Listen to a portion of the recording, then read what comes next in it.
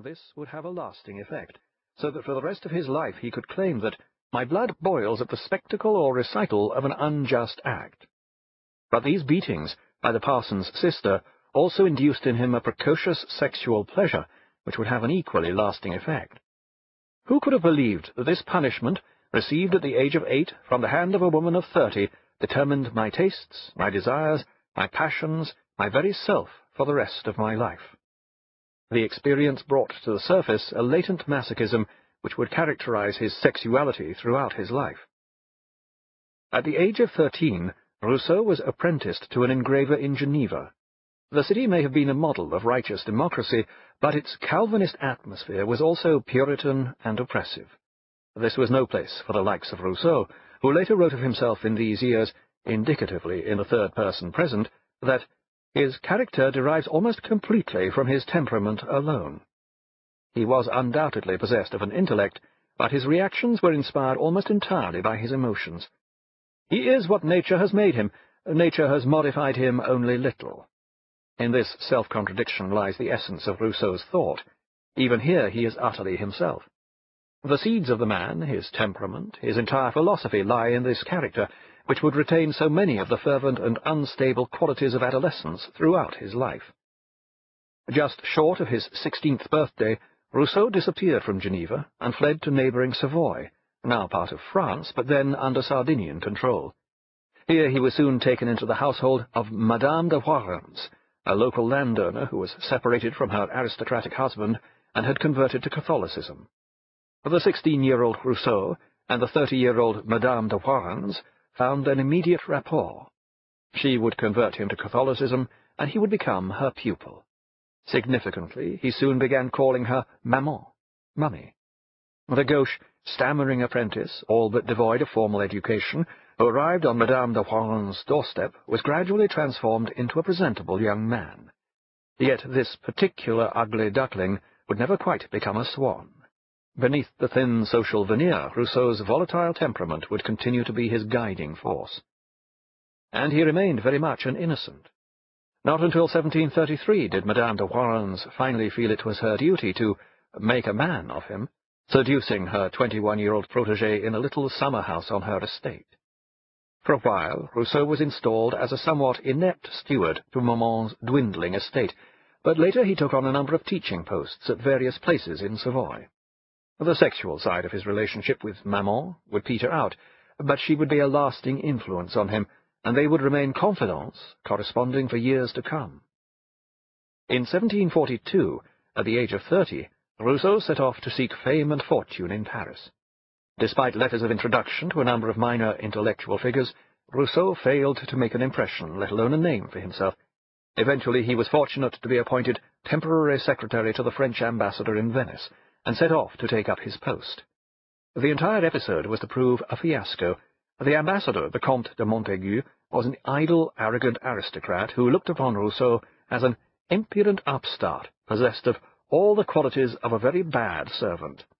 Rousseau, who considered that his diplomatic status entitled him to be treated almost as an equal, responded with typical temperamental vigour. Surprisingly, this situation lasted almost 12 months, until the exasperated ambassador finally threatened to throw his secretary through the window into the canal. But Rousseau's time in Venice consisted of more than his involvement in exclusively French diplomatic incidents. This was the Venice painted by Canaletto, the serene republic, whose sea-trading routes stretched as far as Constantinople and the Levant, a city with a thriving culture, especially in music. By now Rousseau had developed his keen ear for music into a full-fledged talent. He visited the opera frequently and responded with delight to the tuneful enthusiasm and spontaneity of Italian music, which contrasted sharply with the intricate formality of French music of the period. He was also enraptured by the more open temperament and blatant sensuality of the Venetian women he encountered. Most notable of these was a woman of relaxed virtue called Zulietta. Unfortunately, Rousseau still had psychological difficulties where women were concerned. When at last he found himself alone with the Zulietta, he exclaimed to himself, "Never was such sweet pleasure offered to the heart and senses of a mortal man."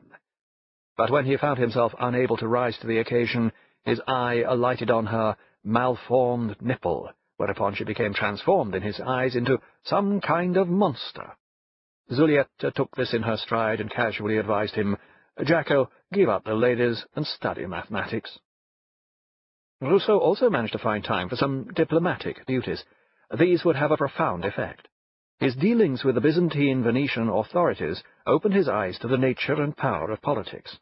He concluded that everything depends entirely upon politics, which meant that a people is everywhere nothing but what its government makes of it. Rousseau returned to Paris and once again took up lodgings on the left bank, in an ugly room, in an ugly hotel, in an ugly street.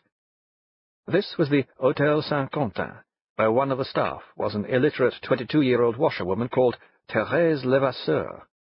Given the oddities of Rousseau's sexuality, it remains unclear as to who actually seduced whom, but the result was that Rousseau became her lover.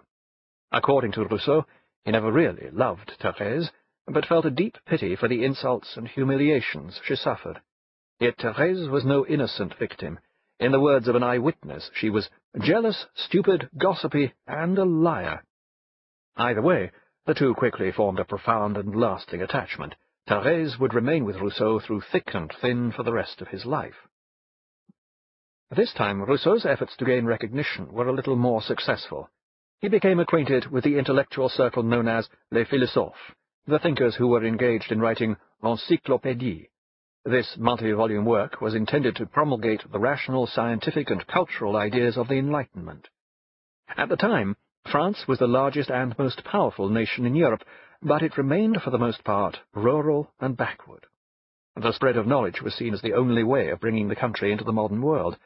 France remained under the autocratic Ancien Régime, with the indolent Louis XV and his 20,000-strong court ruling from the gargantuan palace of Versailles, 15 miles south of Paris. Such free-thinking developments as l'encyclopédie were viewed with deep suspicion by Versailles and the church authorities. Rousseau became a close friend of the philosopher Diderot, the leading light of l'encyclopédie project. Rousseau found the company of les philosophes intellectually stimulating, and they in turn were intrigued by the passionate temperament and originality of this ambitious provincial. Diderot was particularly impressed by Rousseau's opinions on music, which were backed by considerable knowledge, and he commissioned Rousseau to write a series of articles on music for l'encyclopédie. In 1750, Diderot fell afoul of the authorities, and was thrown into the dungeons at Vincennes for irreligious writing. Rousseau claimed that he immediately wrote to the king's mistress, Madame de Pompadour, begging her to have Diderot released or let himself be put in prison beside him. A typical histrionic gesture. Or boast. No such letter has been found in the archives. What is certain is that Rousseau would walk the 6 miles out to Vincennes 3 or 4 days a week to visit his friend. It was the height of summer, and the excessive heat forced him to walk slowly through the woods. To pass the time, he would read the newspaper, and one day he read that the Academy of Dijon was offering a prize. This was for the best essay on the question, "Has the progress of the arts and sciences done more to corrupt or to purify morals?" According to Rousseau, "The moment I read these words, I beheld another universe, and became another man." His ensuing reaction, or at least his description of this reaction, is typically over the top. "All at once I felt my mind dazzled by 1,000 lights. A crowd of splendid ideas presented themselves to me with such force and in such confusion that I was thrown into a state of indescribable bewilderment. I felt my head seized by a dizziness that resembled intoxication.